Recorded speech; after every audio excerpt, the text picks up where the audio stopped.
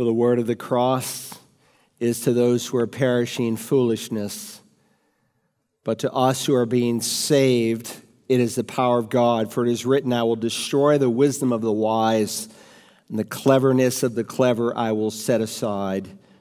Where is the wise man? Where is the scribe? Where is the debater of this age? Has not God made foolish the wisdom of the world? For since in the wisdom of God, the world through its wisdom did not come to know God, God was well pleased through the foolishness of the message preached to save those who believe. For indeed, Jews ask for signs and Greeks search for wisdom, but we preach Christ crucified. To Jews a stumbling block and to Gentiles foolishness. But to those who are the called, both Jews and Greeks, Christ the power of God and the wisdom of God. Our Father, we thank you for the foolishness of preaching, for the message that the world may mock and make fun of. But it is your message, it is your truth, and someday what men do with Christ, you will determine what you will do with them. Father, now you've called us to minister in this exciting age in human history. We are not here by accident. We thank you that you are on your throne this morning, that you rule in the heavens above. You told us there would come a time when there would be no revival, that men's hearts would grow cold, that lawlessness will increase. All we know what to do is to obey your word and to be faithful. So help us in this week as our members reach out and invite their friends. We ask that you would sovereignly and providentially put in our paths people who are open and searching and looking. And as we more fully reopen next week, may your hand of blessing and protection be over this fellowship of believers.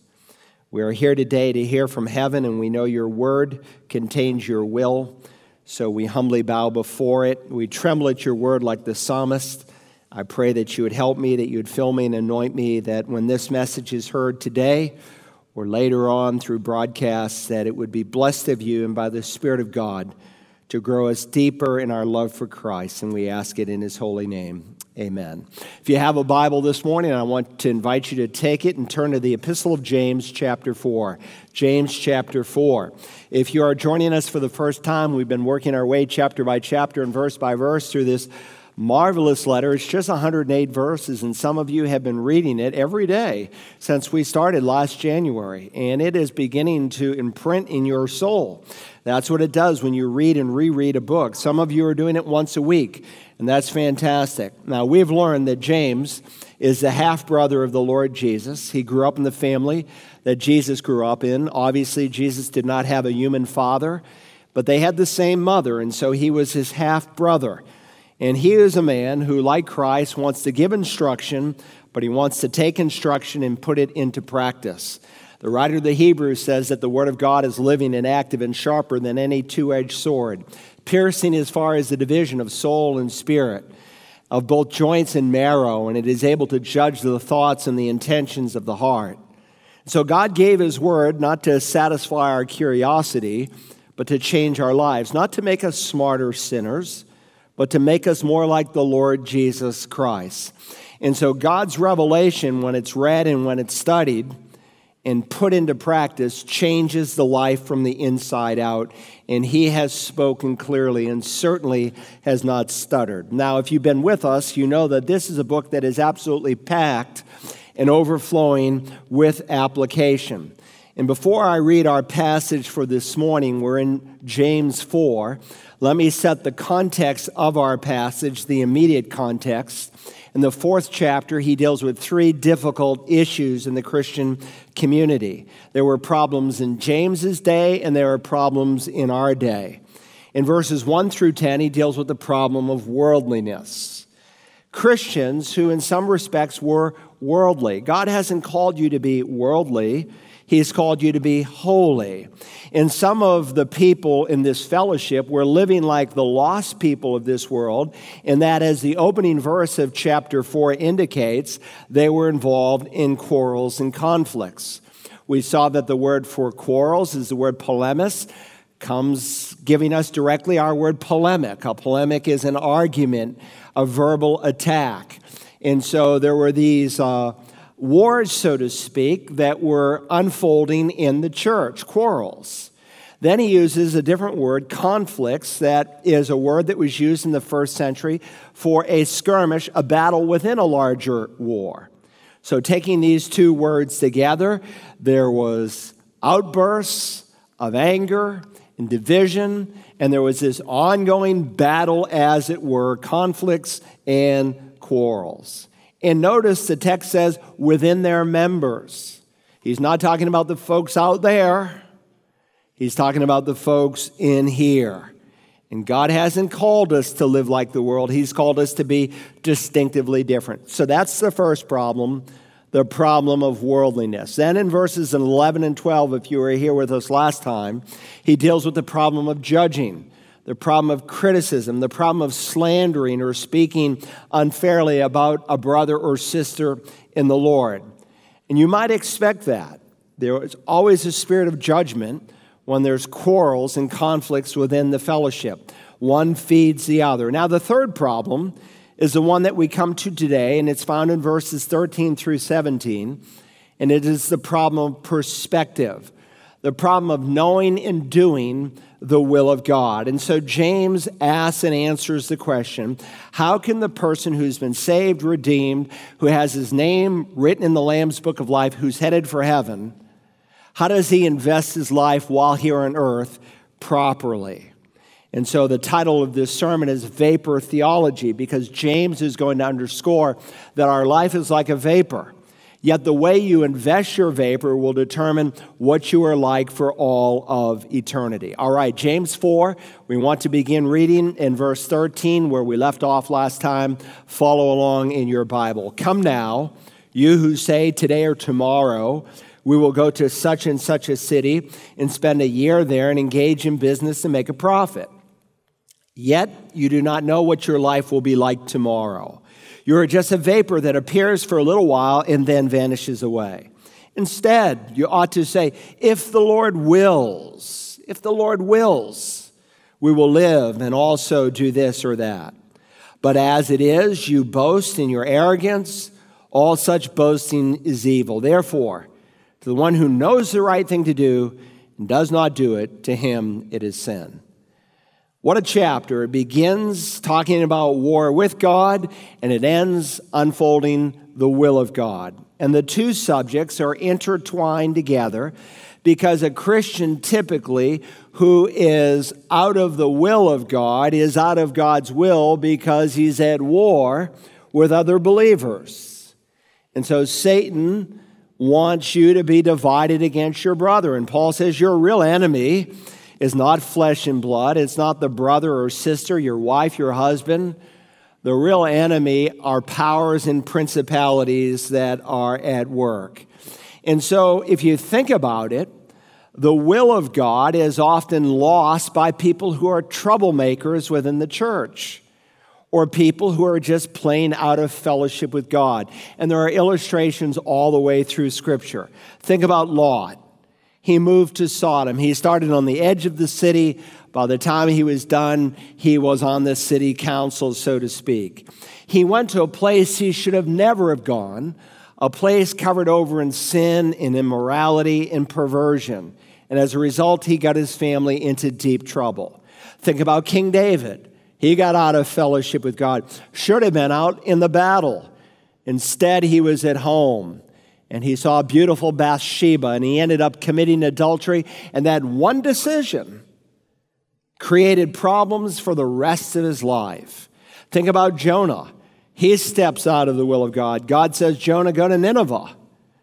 The Ninevites, they're Israel's enemies. We don't want to preach the gospel to the Ninevites. Go to Nineveh. So what does he do? He goes in the opposite direction. And of course, the decision that he makes almost results in a whole group of sailors drowning because of his rebellion. So God has a will for your life. God has a broad will, a general will, but God also has a very specific will. Paul says you're saved by grace through faith, not of works. Salvation is God's gift, not as a result of works, so no one can boast or brag. But then he says in the next verse, for we are his workmanship. The word workmanship is the Greek word poema. We get our English word poetry. It's a beautiful word picture. We're God's poetry. created in Christ Jesus to do good works. So we're not saved by works, but we're created to do good works, which God prepared beforehand that we should walk in them. Do you know that God has a plan, a tailored plan, as it relates to your specific life? In describing the will of God, whether it's general or specific, Paul says it is that which is good and acceptable and perfect. But unfortunately, too many Christians look at the will of God sometimes as a bitter medicine and not coming really from the heart of a loving God. I love Psalm 33:11. It says, the counsel of the Lord stands forever, the plans of his heart from generation to generation. So the will of God comes from the heart of God. It's not something that is to be ignored or despised, but something that is to be prayerfully obeyed and embraced because it comes from his loving heart. And so in these 5 verses of Scripture, we basically have 3 attitudes towards the will of God. He deals with 2 incorrect attitudes in verses 13 and 14, and then again in verses 16 and 17, and then sandwiched between the 2 is the correct attitude that we should have towards God's will. If you're online, there's a note-taking outline you can print out. There's one in your bulletin. If you're here for the first time, we want to begin by examining the foolishness of ignoring God's will. The foolishness of ignoring God's will. James begins by telling us of a first-century wheeler-dealer of sorts, here in verse 13, of a shrewd businessman who had some very astute plans. Now, in the eyes of the world, this businessman would have been considered a great success. But in God's eyes, he was a successful failure. Look at verse 13. Come now, you who say today or tomorrow, we will go to such and such a city and spend a year there and engage in business and make a profit. Have you ever heard that statement before? Of course you have. That's the statement of the marketplace. What are you going to do tomorrow? Well, we're going to go to such and such a city. We're going to go to Atlanta, and after Atlanta, we're going to go to New York, and then maybe Chicago, and we are going to engage in business deals. We'll be there for so long, and certainly we're going to make some serious money. We're going to pull this off. And James says, hold it, wait a minute. Yet, you do not know what your life will be like tomorrow. You're just a vapor that appears for a little while and then vanishes away. So James reveals for us the foolishness of ignoring the will of God. And there are 2 errors in this man's thinking that he just seems to ignore what God wants for him. He underscores that he has a bad attitude, the wrong attitude, and he has a bad or a wrong assumption. His attitude is that he's self-sufficient. He's not planning with God. He's planning independently of God. And so his travel plans are to go to the next city. Today or tomorrow, we will go to such and such a city. He didn't say, Lord, where do you want me to go? He took out his map, laid it out. He thought, this is a booming area. This is where we need to go. This is where we need to make a profit. In fact, the word here for you who say, it's one word in Greek. It refers to a consistent, ongoing, well thought through, reasoning kind of plan. In other words, this is not just spur of the moment. He had been thinking about this for some time. This is not haphazard and spontaneous. This is a well thought through, reasoned plan, but independent of God. Now, if you've read any of the historians, both Jewish and Gentile from the first century, the Jewish people were known as great traders. They had an ability to make money, and they still do. And it is not by accident. God has blessed the Jewish people, even Jewish unbelievers. Why? Because he is going to complete human history through the nation of Israel. God is setting the stage for the return of his son. Israel is back in the land. Yes, there's a skirmish going on there. They come and go all the time, but Israel cannot be destroyed. They are back in the land, and God is going to complete his will and his purpose for the ages through that. And so in the first century, they were known as great traders. In fact, cities were being founded. It was a growing economic time. And if you were Jewish and you wanted to bring your business to a particular city, history records that citizenship was free. Why? Because you would come and help prosper our town. You would make money. Now remember whom James is addressing. He's addressing Jewish Christians, what today we would call a completed Jew. It's not an oxymoron to say that someone is a Jewish Christian. When you are a Jew and believe in Jesus as Messiah, you don't lose your Jewishness. Jewishness is an ethnicity. Jews aren't converted Jews. They're not converted Jews. Once a Jew, always a Jew. Now, someone could be a drunk who's converted from alcohol, or someone could be a Buddhist who's converted from Buddhism to Christianity. But a Jew is not converted from his Jewishness because it's an ethnicity. It means you're a descendant of Abraham, Isaac, and Jacob. And Jewishness, of course, biblically speaking, was determined by the Father. And so here is these Jewish believers, as the opening verse of the epistle indicates, who were great businessmen, and they saw an opportunity and they are headed. And again, James says, "Come now, you who say today or tomorrow we shall go to such and such a city and spend a year there." He took out his calendar and he thought, this is what I'm going to do.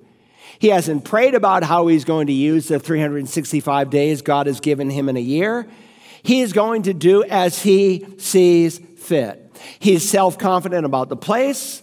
He's self-confident about the period of time, and he's self-confident about the procedure and the profit that's going to come. Today or tomorrow, we will go to such and such a city, spend a year there, engage in business, and make a profit.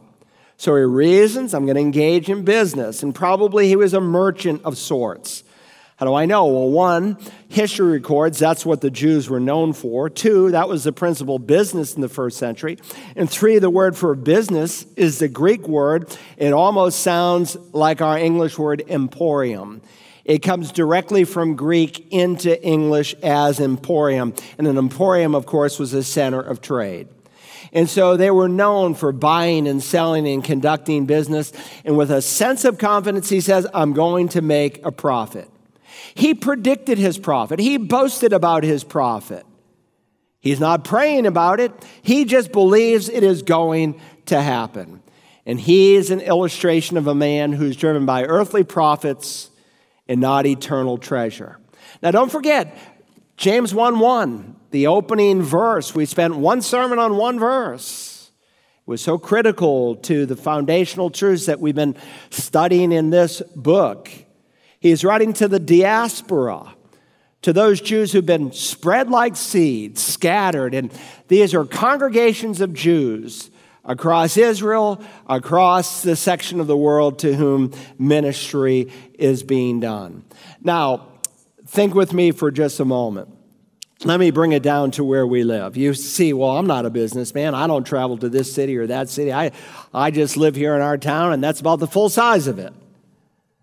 Well, let me bring it down to where you sleep, because he's not just talking about businessmen. He's talking about the principle of living independently of God, and he's using the businessman as an illustration. He can be speaking this morning about your family, about your marriage, about your education, about your leisure. So what was this past week like? How did you live it out? Did you live it out prayerfully? Planning with the Lord, engaging your day with Him? Did you start the day with Him and say, Lord, this is what I have planned today, and I want your best, and if you want to change my plans, but I certainly don't want to live out these plans independently of you. I want to live out these plans in dependence upon you. We're to practice the presence of God. There was a book written by that title, Practicing the Presence of God. It was a terrible book by Charles Sheldon. The title was fantastic. He was an apostate. He was a liberal. He didn't believe in the authority of Scripture, the deity of Christ. But nonetheless, he wrote Practicing the Presence of God. And based on that book, years ago, people used to wear these little bracelets, what would Jesus do? WWJD. What would Jesus do? It was based on that book. But the concept was a good concept. We are to practice the presence of God. We are to walk closely with Him each and every day, whether it's in our family, whether it's in our marriage, whether it's in our place of work, in our neighborhood. So when the phone rings unexpectedly and you have a plan that you have determined to carry out, can God change that plan? Can he redirect your steps when you encounter such changes? See, a lot of us live like practical atheists. We're not living in dependence upon the Lord. And James is simply saying to this guy who is so confident, I'm going to such and such a city, I'm going to spend so much time there, I'm going to engage in such and such a trade, and I'm going to make money. And he's asking, where is God in all of this? Are you living for God's glory, for God's kingdom, for God's will? For things that really matter, that things that are beyond this life. Now, understand, God's not against planning. You should plan. God's not even against the concept, I'm planning to go to such and such a city. He's not against wise planning. What he is against is planning that's done without him. God teaches the concept that we should plan. In Proverbs chapter 6, Solomon said this, go to the anno sluggard, observe her ways and be wise, which having no chief, officer or ruler prepares her food in the summer and gathers her provision in the harvest. That involves planning, such that in seasons of plenty, instead of spending it all, you lay some aside for seasons of need. Likewise, in Ephesians chapter 5 and verse 16, Paul says, do not be foolish, but understand what the will of God is, but be filled with the Spirit. And he prefaces that by saying, make the most of your time. Why? Because the days are evil. God wants you and I to make the most of our time because we live in an evil and fallen world. Jesus underscored the need to plan and that great parable of what it means to be a disciple. In Luke 14, he made this statement, for which one of you, when he wants to build a tower, does not first sit down and calculate the cost to see if he has enough to complete it? Otherwise, when he has laid a foundation and he is not able to finish, all who observe it begin to ridicule him, saying, this man began to build and was not able to finish. So neither James nor Jesus nor Solomon were against planning. They were against planning without God. They were not against anticipating the future, but they were against anticipating the future in a secular way, like a practical atheist, doing it without the living God. And we as Christians can live and plan and act. Remember who the audience is here. He's talking to saved, born-again people whose names are written in the Lamb's Book of Life, who are headed for heaven. And sometimes we just ask God to bless our plans ever before we ask God to reveal his plan. And it's not our life to plan. We affirm that we've been bought with a price, that we're not our own, and we are to glorify God in our body. However, this man, he also made a wrong assumption. Look at verse 14. Yet you do not know what your life will be like tomorrow. Two truths you can absolutely count on concerning the future. One is that only God knows the future. The other is that we don't. Tomorrow's circumstances are uncertain. I mean, before the day is over, you could get a phone call and everything changes.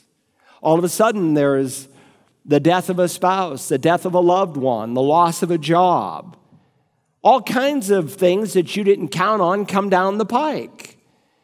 And God wants us to be careful. I mean, think about the people this morning as I'm preaching who are in the emergency room. They didn't wake up this morning and say, I think we'll go to the emergency room so we can sit there for 6 hours and be ignored. No, not at all. Something happened. A crisis suddenly came, and they had no choice. And that's the truth that James wants us to get a hold of here. Yet you do not know what your life will be like tomorrow. In fact, he says you are just a vapor that appears for a little while and then vanishes away.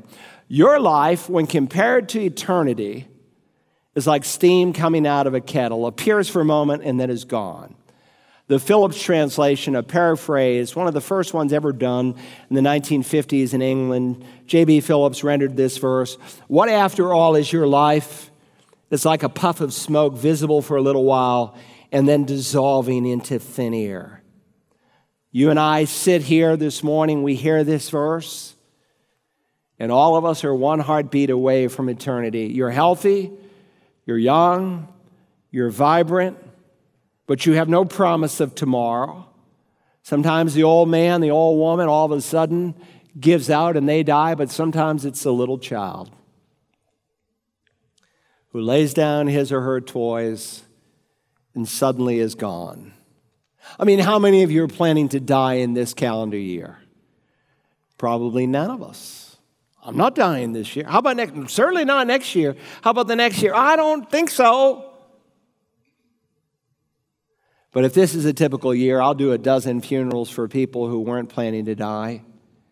One of those days, it will be your funeral. One of those days, it will be mine. But some of us, we have it all figured out. We think, I know how I'm going to die. I'll live till I'm 95. I'll go to the doctor one day, and he'll say, I think this is it for you. So you'll go home, and you'll make sure the insurance papers are in order, and the will says what you want it to say, and you'll call in your children and grandchildren and give them a final goodbye and kiss and pull up the covers over your head and die. But that's not how it works. Death, for the most part, is unexpected. It comes in a moment. I bring this watch into the pulpit every week because I don't want to bring in my cell phone. But I can hear it ticking. And with every tick, on average, 2 people die. 120 a minute, 7,200 an hour, 173,000 a day, 63 million a year. And one of those ticks is yours or mine. And James is simply saying, we don't know what tomorrow is going to bring. This life is short. And I should say, by way of parenthesis, while we're at it, this would be a good reminder to say to some of us listening, today is the day of salvation. When you hear his voice, don't harden your heart. You don't have the promise of tomorrow. I was witnessing to a man, and I said, look, you may not be alive next week. Oh, he didn't think that. See, we don't have the promise that we'll be alive tomorrow. Do not boast about tomorrow, for you do not know, the Scripture says, what a day may bring. In Psalm 102:11, it describes our life like withering grass.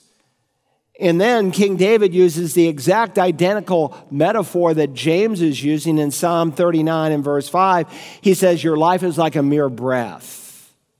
The chronicler, when he describes King David, who lived to the age of 70, he describes him as saying, our days are like a shadow. Job says, your days are swifter than the weaver's shuttle. They're very quick. Listen to what Moses said in Psalm 90. He's speaking to the Lord. He says, you turn back into dust and say, return, O children of men. For 1,000 years in your sight are like yesterday when it passes by, or as a watch in the night. You have swept them away like a flood. They fall asleep in the morning.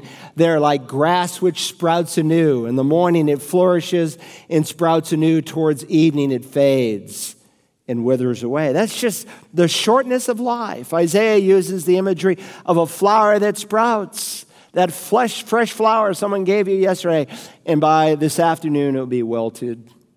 How arrogant it is to say today or tomorrow we shall go to such and such a city and spend a year there and engage in business and make a profit. James is reminding us that that's not an assumption you can make. Why? Because you do not know what your life will be like tomorrow. You're just a vapor that appears for a little while and then vanishes away. He reminds us that your life is like a vapor. The word for vapor is the word that's translated else in the New Testament for breath. It's used to describe steam in Koine Greek. If you take a pot and you boil it, it's used to describe steam.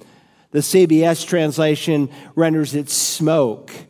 The LEB puts it smoky vapor.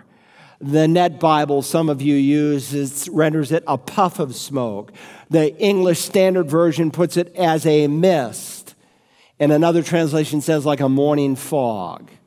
By the way, this is a verse annihilationists use to say that the wicked do not continue after they die. Annihilationism is the doctrine that says that when a wicked person, when an unbeliever dies, he doesn't exist in hell for all of eternity, But he is like the vapor that appears and then he's annihilated. He's burned up. He is consumed. And that doctrine became popular, A, through Seventh-day Adventists, and B, through Jehovah's Witnesses, because they both came out of the same group. But it's heretical. The same word that is used to describe eternal life, aionion, is the same Greek word that's used to describe eternal death, and it's the same word that's used to describe the eternal God. To say that God is not eternal would be to say that heaven is not eternal, would be to say that hell is not eternal. But no. In fact, the first word here, if you look at the word appears and then the word vanishes, it's the identical word in Greek with the change of a single letter, the alpha. You know, there's the word millennium. We speak of the millennial reign of Christ, that he'll rule for 1,000 years. And then we have a group of people today who are amillennialists. They say the church has replaced Israel, that God's done with the Jewish people. Replacement theology. It's bad theology, but it's become very popular in America. And I'm not surprised as we move here into the end of the age, because the Scripture teaches that there is going to be a downgrade towards the way people view the Jew. All the nations of the world, even America someday, will go against Israel. The Scripture is plain on that. So there's the word millennium, and then you put the alpha from it, amillennium, meaning there is no millennium. Well, there's a word here for appears, and there's the word for vanishes, and the difference is the letter alpha, the alpha prefix. And James is just saying we appear for a moment, and then we disappear. We're visible, and then we're invisible, but it doesn't mean we cease to exist. Just like vapor that changes form, it doesn't cease to exist, it goes on. But it looks differently. You no longer see it. And his point is that you need to plan in light of the shortness of life, the brevity of life, and how unpredictable life can be. Even as I preach, I need to be preaching as a dying man to dying men. This may be the last sermon I will ever preach. And this may be the last sermon you will ever hear. I remember preaching in my father-in-law's church, and he asked me to come and do a revival. And I preached that Sunday morning, and a gentleman came up to me after. His name was Alton. He said, "Pastor Carl, that was just great. That just spoke to my heart. I can't wait till tonight. I'll see you tonight." He went home that afternoon, fell ill, didn't come home, and by Wednesday he was dead. Look, life is short. It is but a vapor that appears for a moment. We think that we are in the land of the living, headed to the land of the dying. Nothing could be further from the truth.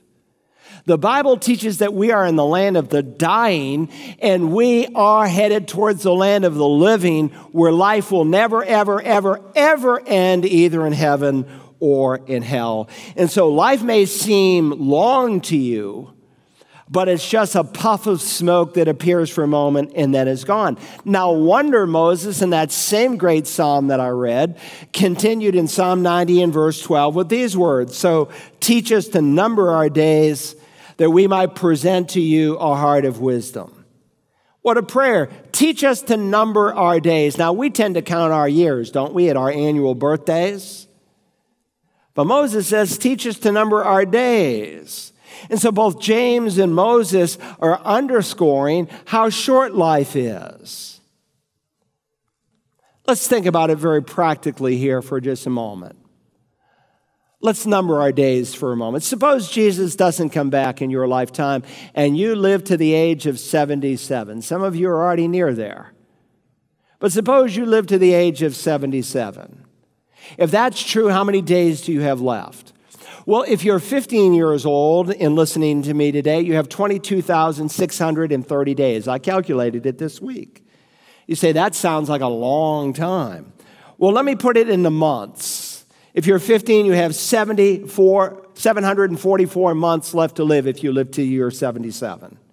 If you're 25 years old, you have 624 months left to live. If you're 35 years old, you have 504 months to live. If you're 45 years old, you have 384 months left to live.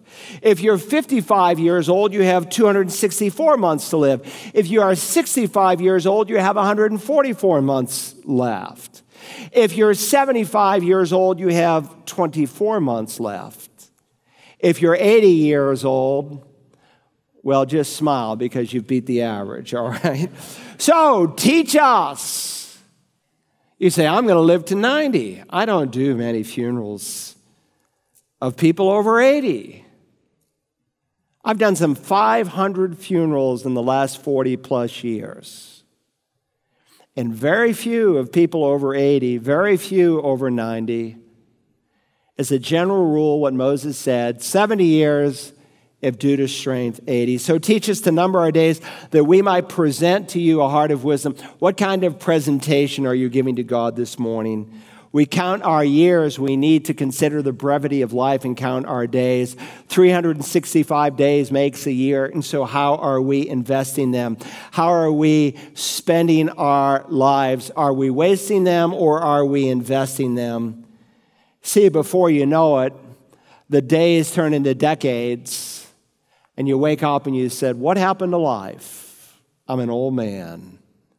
So don't waste your life. Make sure your vapor theology is sound. So that's the foolishness of ignoring God's will. Secondly, this morning, I want us to consider the wisdom of obeying God's will. So he deals with two negative aspects of God's will, and sandwiched between here is the wisdom of obeying God's will. Look now at verse 15, and I want you to notice the prayerful attitude that the believer is to have. Instead, he said, you ought to say, if the Lord wills, we will live and also do this or that. Now, James is not saying that every time you state your plans about the future, you need to preface it with, if the Lord wills, or Lord willing at the beginning of every sentence. Now, you might do that on occasion, but that's not his point. It's not so much a statement on our lips as it is an attitude that is to be in our hearts. And very often when you read the writings of the Apostle Paul, who gave us a number of New Testament books, you see the Spirit in him. He models what James speaks of. For instance, in Acts 18, he is speaking to the church at Ephesus, but taking leave to them and saying, I will return to you again if the Lord wills. And so he set sail from Ephesus. Or in Romans chapter 1, when he writes to the church at Rome, he says, for God, whom I serve in my spirit in the preaching of the gospel of his Son, is my witness as to how unceasingly I make mention of you, always in my prayers making requests, if perhaps now at last by the will of God, I may succeed in coming to you. He asks in the same book, the church at Rome, to pray for him, so that I may come to you in joy by the will of God and find refreshing rest in your company. Or he says to the church at Corinth in 1 Corinthians 4, but I will come to you soon if the Lord wills. And then in the 16th chapter, he closes off the letter, for I do not wish to see you now just in passing, for I hope to remain with you for some time if the Lord permits. So Paul was a man who had a certain sensitivity to knowing and doing the will of God. And what a contrast is found between the man who ignores God's will in verse 13 and the man who is prayerfully dependent on God's will in verse 15. And by the way, while we're on the subject of the will of God, let me say that the will of God is not difficult to discover. As long as we are willing to obey that which we know, God will show us that which we do not know. Jesus underscored that principle in John 7:17. There were some searching people to whom he was encountering on this particular day. He says, if anyone is willing to do his will, he will know of the teaching whether it is of God or whether I speak for myself. In other words, Jesus is saying when you obey what you do know, God will show you that which you do not know, because obedience is the conduit to the specific tailored will of God as it relates to your life. Now, the will of God never contradicts the Word of God. And so you begin by obeying the general will of God. And when you obey the general will of God, God unfolds the specific will of God. It's like walking in a cave with a headlamp. You can't see 100 yards in front of you. You can only see about 10 yards. But when you walk that 10 yards, you can see another 10 yards and another 10 yards. And that's typically how God unfolds his will, one step at a time. That's why when someone comes to faith in Christ, one of the first things I immediately ask them to do is to consider being baptized. Why? Because Christ told me that's part of the Great Commission. I'm going to ask them to be baptized. Believe and then be baptized. And it's for their good, because when they obey what they know, they'll grow. God will unfold the next step in their life. Listen to your pastor. The more you obey what you know to be true, the easier it will be to find what you don't know. And the person who's constantly wrangling and wondering what God's plan is for his life, typically, not always, unless they're just a brand new Christian, but typically they're telling on themselves. They're really saying, I'm not doing the will of God that I know I should do. So when you begin doing what you know, God will show you what you don't know. He'll show you the next step. And by the way, the will of God is something that's delightful. It is satisfying. Jesus can make this statement concerning the will of God in John 4:34. My food is to do the will of him who sent me and to accomplish his work. It delighted him.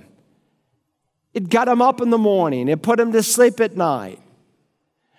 It was the steepest satisfaction of his heart, and it should be yours and mine as well. Now, you can step out of that will. Jonah did that. Go to Nineveh. What does he do? He goes in the opposite way. He becomes the prodigal prophet. And so God has to discipline him, because those whom the Lord loves, he disciplines. So he sends one of his submarines on location, swallows him up. He spends 3 days and 3 nights. That becomes, among other things, a picture, 3 days and 3 nights on that foam blubber mattress. And he comes to grips with his disobedience. The fish spits him out, and he preaches to Nineveh, and the greatest revival in the history of the world happens. Now, there's a bigger revival that's coming. The single biggest, greatest revival will happen during the tribulation period to people who have never heard the gospel before in clarity and in power. But he sees approximately 600,000 people converted. But that preaching prophet didn't do it from the heart. Because when you meet him in that 4th chapter, he's the pouting prophet. He's sucking his thumb, woe is me, under that plant. But by the way, he made it. You say, how do you know? Because he wrote the book of Jonah. God didn't use some disobedient Christian to give us the book of Jonah. But my point is that God wants you to do it from the heart. Paul speaks of that to the Corinthians. Some of them had a problem with giving, like some of you. He said each one must do as he has purposed in his heart, not grudgingly or under compulsion, for God loves a cheerful giver. Not grudgingly, it's a word that means reluctantly or painfully, and not under compulsion, meaning of necessity. But you should do it because you want to do it. God loves a cheerful. It's the Greek word hilarion. We get our word hilarious from it. I want to tell you this morning that the will of God will enrich your life.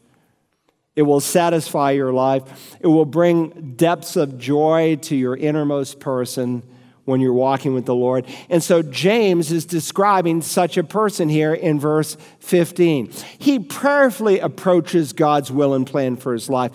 Why? Because he understands you are just a vapor that appears for a little while and then vanishes. Instead, you ought to say, if the Lord wills, we will live and also do this or do that. Then in verse 16 he adds, notice, but as it is, you boast in your arrogance. And all such boasting is evil. Anything short of obedience is arrogance. In essence, he's saying, God, I know what I should do, but I've got my agenda. And I'm going to do what I want to do.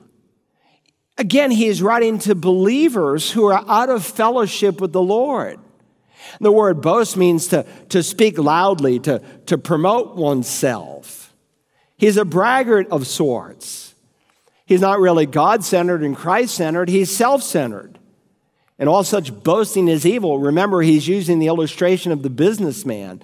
And he uses the word arrogance. And the word arrogance is used in Koine Greek of a vagabond who goes around making all kinds of working people, that he's really a big shot when he's not. And James uses this word picture because that's what this rich businessman is doing. He's boasting. He's arrogant. He thinks he's better than the rest of the people. The fact is he's wasting his life. So verse 13 shows that they were not giving the credit to the Lord for their business. He was boasting in himself, and all such boasting is evil. I can't read this passage of Scripture without my mind going to Luke chapter 12. Why don't you turn there with me to Luke chapter 12. If you're new to the Bible, the first book is Matthew, Mark.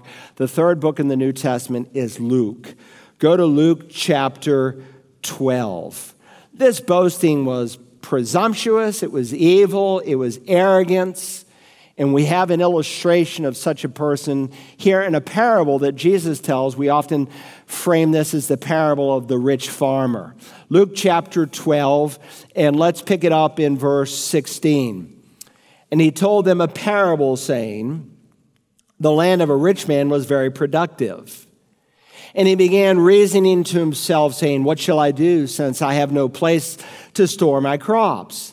Then he said, this is what I will do. I'll tear down my barns and build larger ones, and there I will store all my grain and my goods. And I will say to my soul, soul, you have many goods laid up for many years to come. Take your ease, eat, drink, and be merry. But God said to him, you fool, this very night your soul is required of you. And now who will own what you have prepared? So is the man who stores up treasure for himself and is not rich towards God. So here's this farmer who's extremely skilled and extremely blessed. And his problem is he has tremendous success. He has a bumper crop, and it's so large he doesn't have a place to store all the crops, and it's a concern for him. So he makes a rather bold decision. Instead of adding on to the current building, he tears them down. He builds larger barns in which to store all of his goods. He has these visions of plenty in his mind instead of visions of the Lord and visions of sharing. In many ways, he's like the typical American who's living for retirement. They want to get a good job so they can make a lot of money so that they can retire at such and such an age. I met a guy recently, he told me when he was going to retire, he had the months ticked off. Well, let me just say, there's nothing necessarily wrong with retirement. Many times your company will ask you to leave, or maybe your body or your mind just can't keep up with the demands of the profession that you're in. But I think you know, if you are a Christian, that retirement is not really a biblical principle. That at best, all retirement is a change of job description.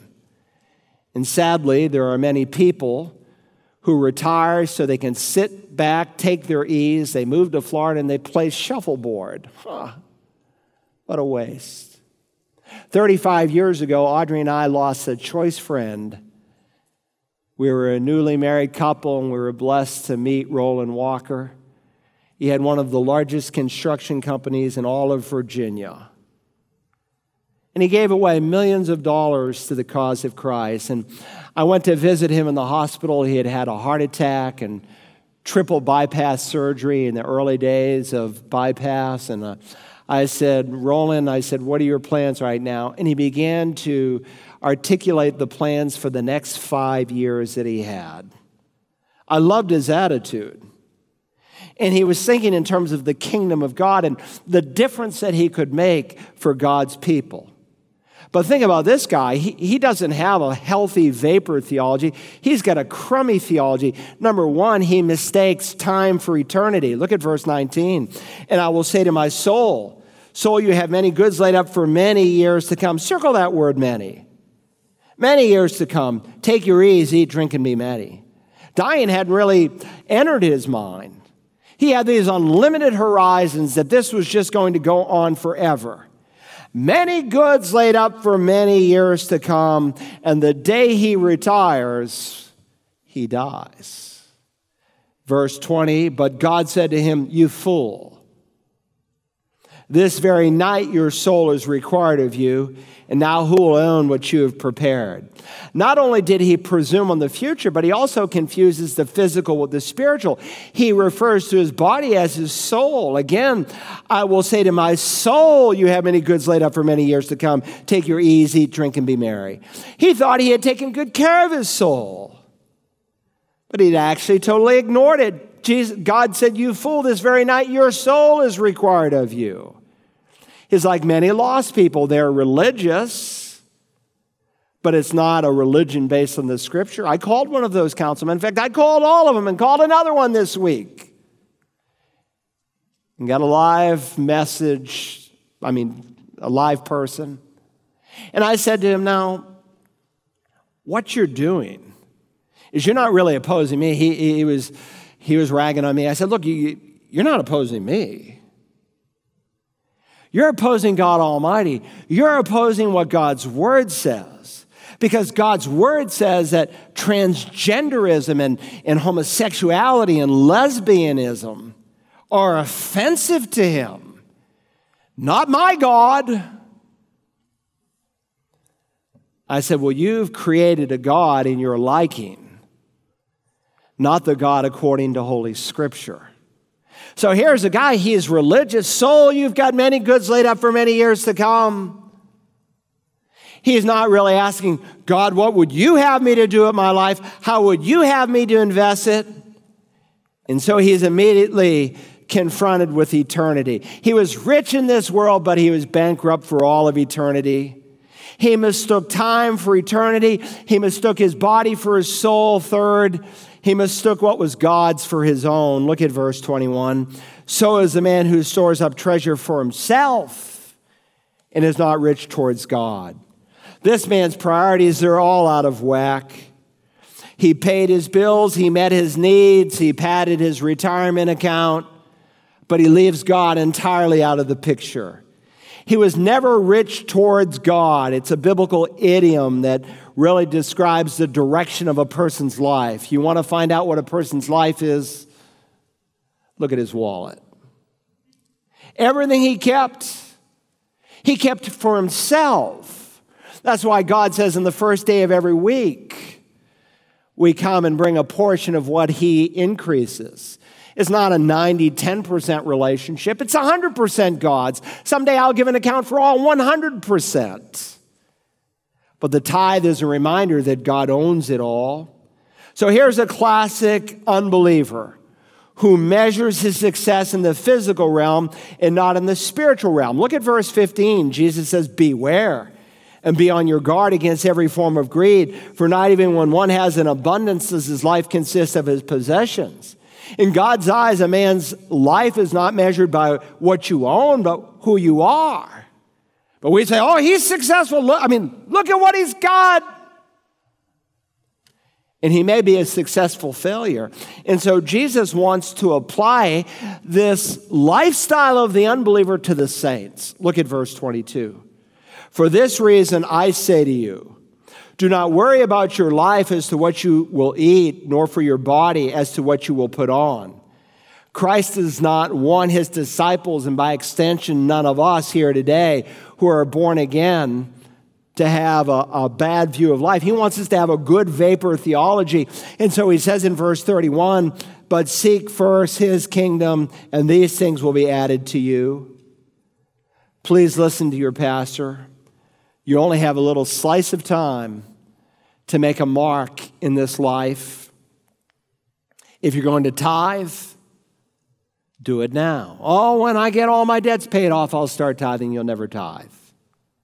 If you're going to share the gospel with that friend or that relative, do it now. I've been in more funeral homes over more caskets with crying people telling me, I just wish I had been more bold sharing the gospel with this person. And now it's too late. If you're going to build into the life of your grandchild, do it now. If you're going to find a place to serve in the local church, do it now. If you're going to express some act of kindness, do it now. If you're going to make your mark for Jesus Christ, don't wait till tomorrow because time will run out on you. Now, I want you to notice how he concludes the chapter. Beyond the foolishness of ignoring God's will and the wisdom of obeying God's will, he closes here in verse 17 with the sin of denying God's will. With the sin of denying God's will. Look now, if you will, at verse 17. Therefore, to one who knows the right thing to do and does not do it, to him it is sin. Now, you know, if you are a careful reader of Scripture, whenever you see the word therefore, you should ask, what is the word therefore, therefore? In other words, how does verse 17 fit into the entire context concerning the will of God? And by the way, this is a verse that is often used to describe the difference between sins of commission and sins of omission, and legitimately so. It's a fair application. Sins of commission is when you do something specifically that you are told that you shouldn't do. And sins of omission is when you know what the will of God is and you don't do it. Some people take a sense of pride in that they're not doing A, B, C, and D, but neither are they doing E, F, and G. And very often it is the sins of omission, of failure to do that which we ought to do, that ends up leading us into things that we shouldn't do. Why? Because you're out of fellowship.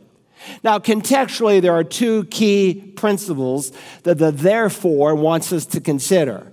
First, in the context of therefore reminds us that if we've surrendered our will, our plans to the will of God, then we're not living in sin. But if we haven't, to the one who knows the right thing to do and just plain own doesn't do it, it's not, a judgment of error. It's not an unfortunate mistake. It's sin. In other words, we are to live in such a way that we are living in dependence upon the Lord. We are seeking God. We're not just asking Him to bless our plans. We're asking Him to reveal His plans and for us to use them in a way that would please Him. James is saying, here is the principle. If you choose not to do what God has asked you to do, then you're living in sin. And if you're not dedicating your way to Him, if you're just presuming on the future that you can say, this is my life and I'm going to do as I see fit and not really consult God, then that's sin. The one who knows the right thing and does it not, to him it is sin. He's living like a practical atheist. Again, God's not against planning. He's against plans made without Him. Let me bring this in for a landing very quickly. Let me make 3 applications as we close this morning. It's pregnant with application all the way through, but let me highlight at least 3. Number 1, knowing the future, God in His mercy reveals one day at a time. Because God knows the future, and His mercy and His grace, He reveals one day at a time.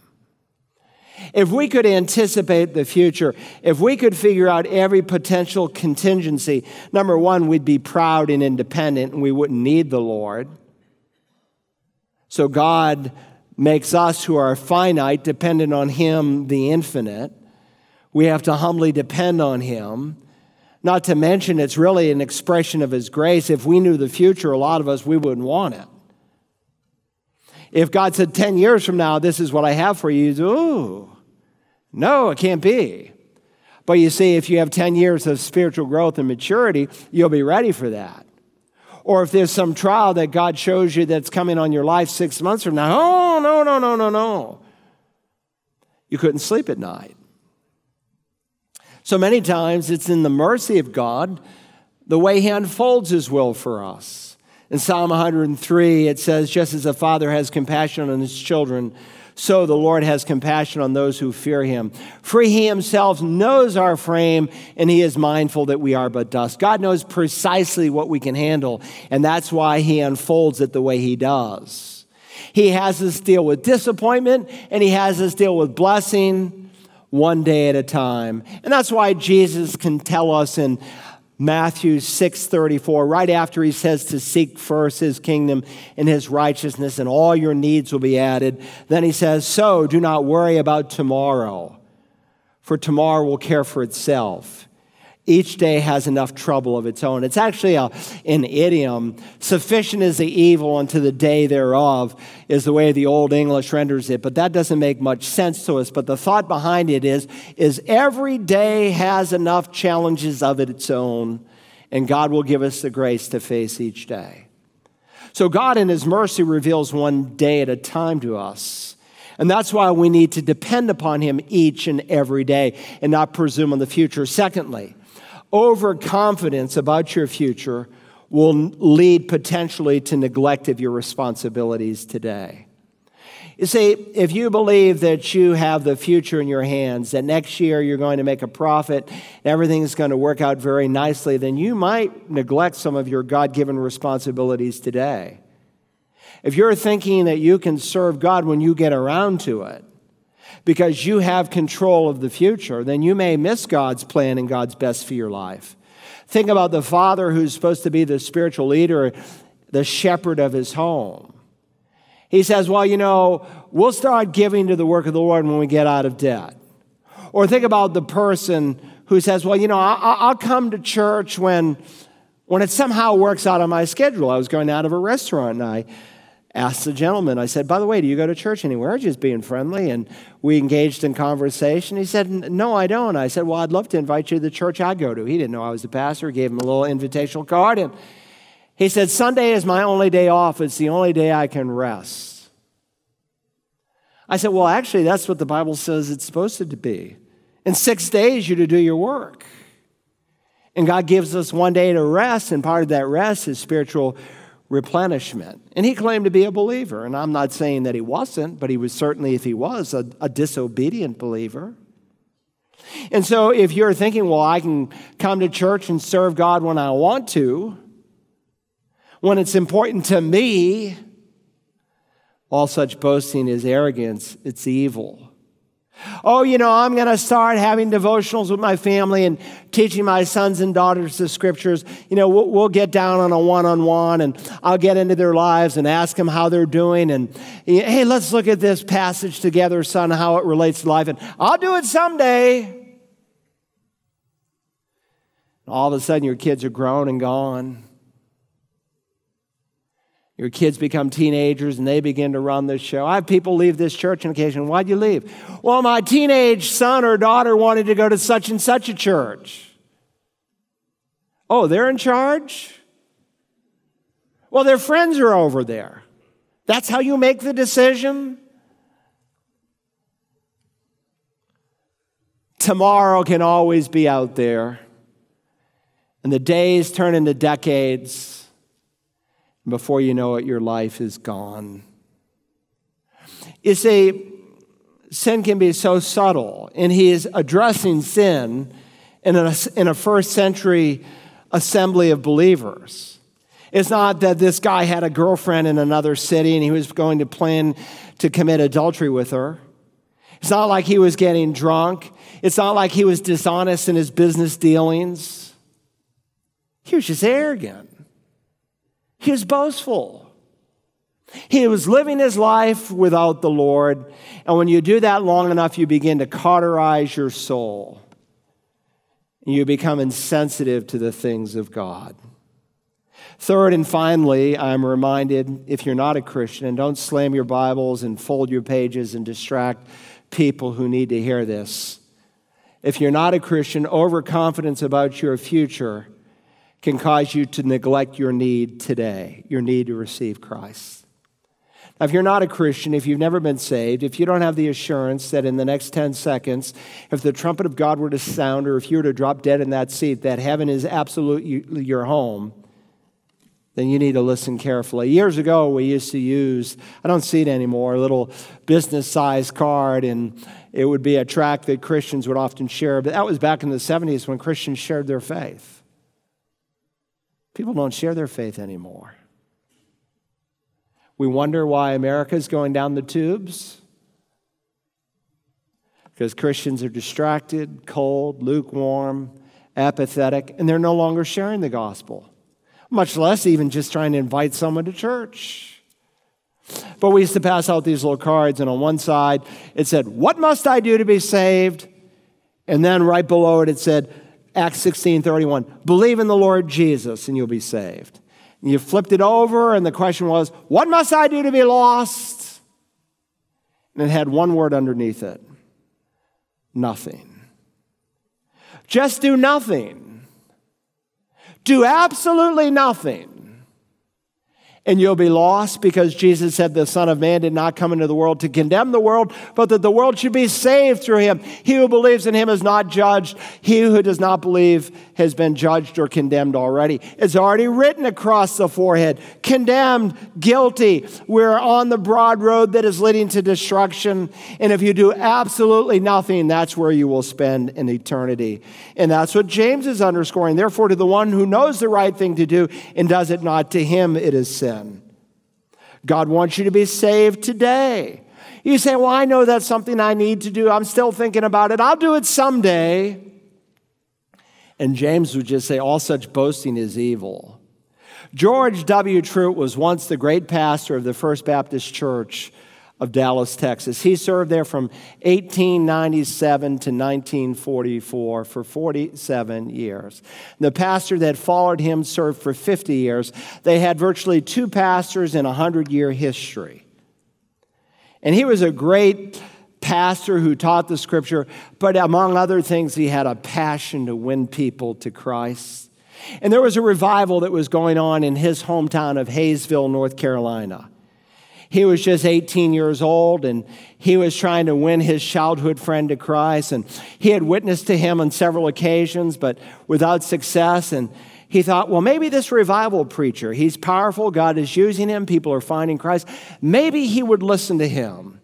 So he asked his teenage friend, hey, why don't you come to the revival with me tonight?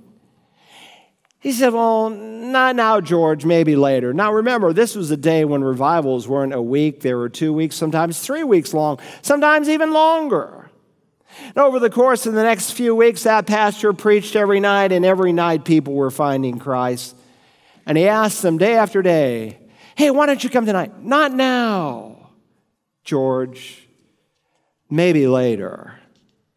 And then he went, and he was so moved by the sermon, he says, he's got to hear him. So we went by his house, because there was only a couple days left, and he went to see his friend, and he said, hey, is Robert home? His mother answered the door. He's home, but he can't see you. He's fallen sick, and he's in bed. George, why don't you come by tomorrow, and maybe you can see Robert then.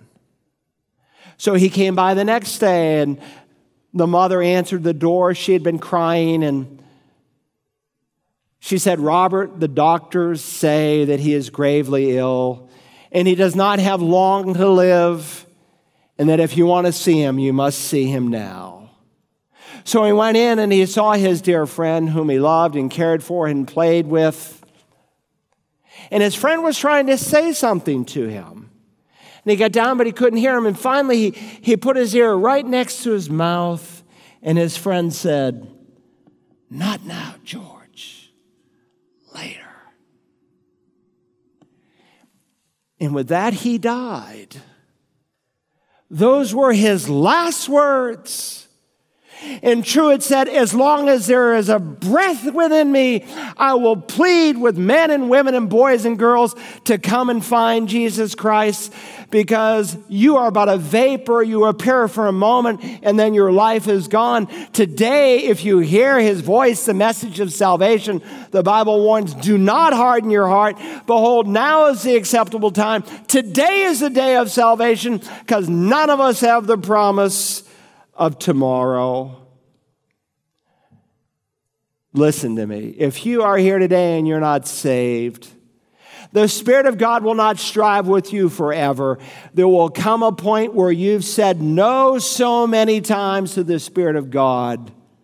The seed will be snatched that you may not believe and be saved, and you will never be able to say yes. You say you're scaring me. No, I'm just telling you what the Scripture says.